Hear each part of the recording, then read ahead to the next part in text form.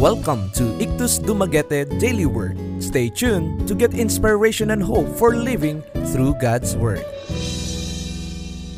Jeremiah 18:4. But the pot he was shaping from the clay was marred in his hands. So the potter formed it into another pot, shaping it as seemed best to him. Becoming malleable in God's hands. Most Christians know the analogy of God as the potter and ourselves as clay. It's a popular one because clay is such a moldable substance.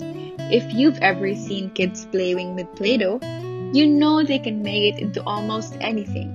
In their hands, a shapeless blob becomes something that captures their imagination and serves great purposes in pretend play. Sometimes, though, clay becomes hard. When this happens, molding is difficult. Potters often deal with broken clay, which they must moisturize and reshape into new vessels. Christians are similar. We don't always let God mold us as He'd like.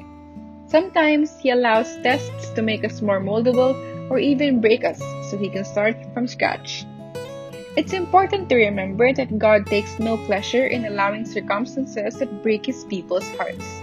When we hurt, He hurts, and He comforts us. Some people say that God never wastes a hurt. If He allows something to reshape you, it's because He has a better plan that you can see right now.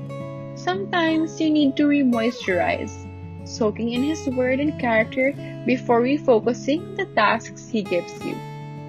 Finally, remember that you're clay, not the potter. You don't choose what kind of vessel you'll be. God gives us talents and spiritual gifts that help determine this, but ultimately your destiny is His decision. If you're having trouble trusting it, tell Him. Ask Him to make you malleable and teachable so your spirit can grow. He'll make you a beautiful vessel. To know more, visit www.ictusdumaguete.org or Facebook page Ictus Dumaguete-IDMC.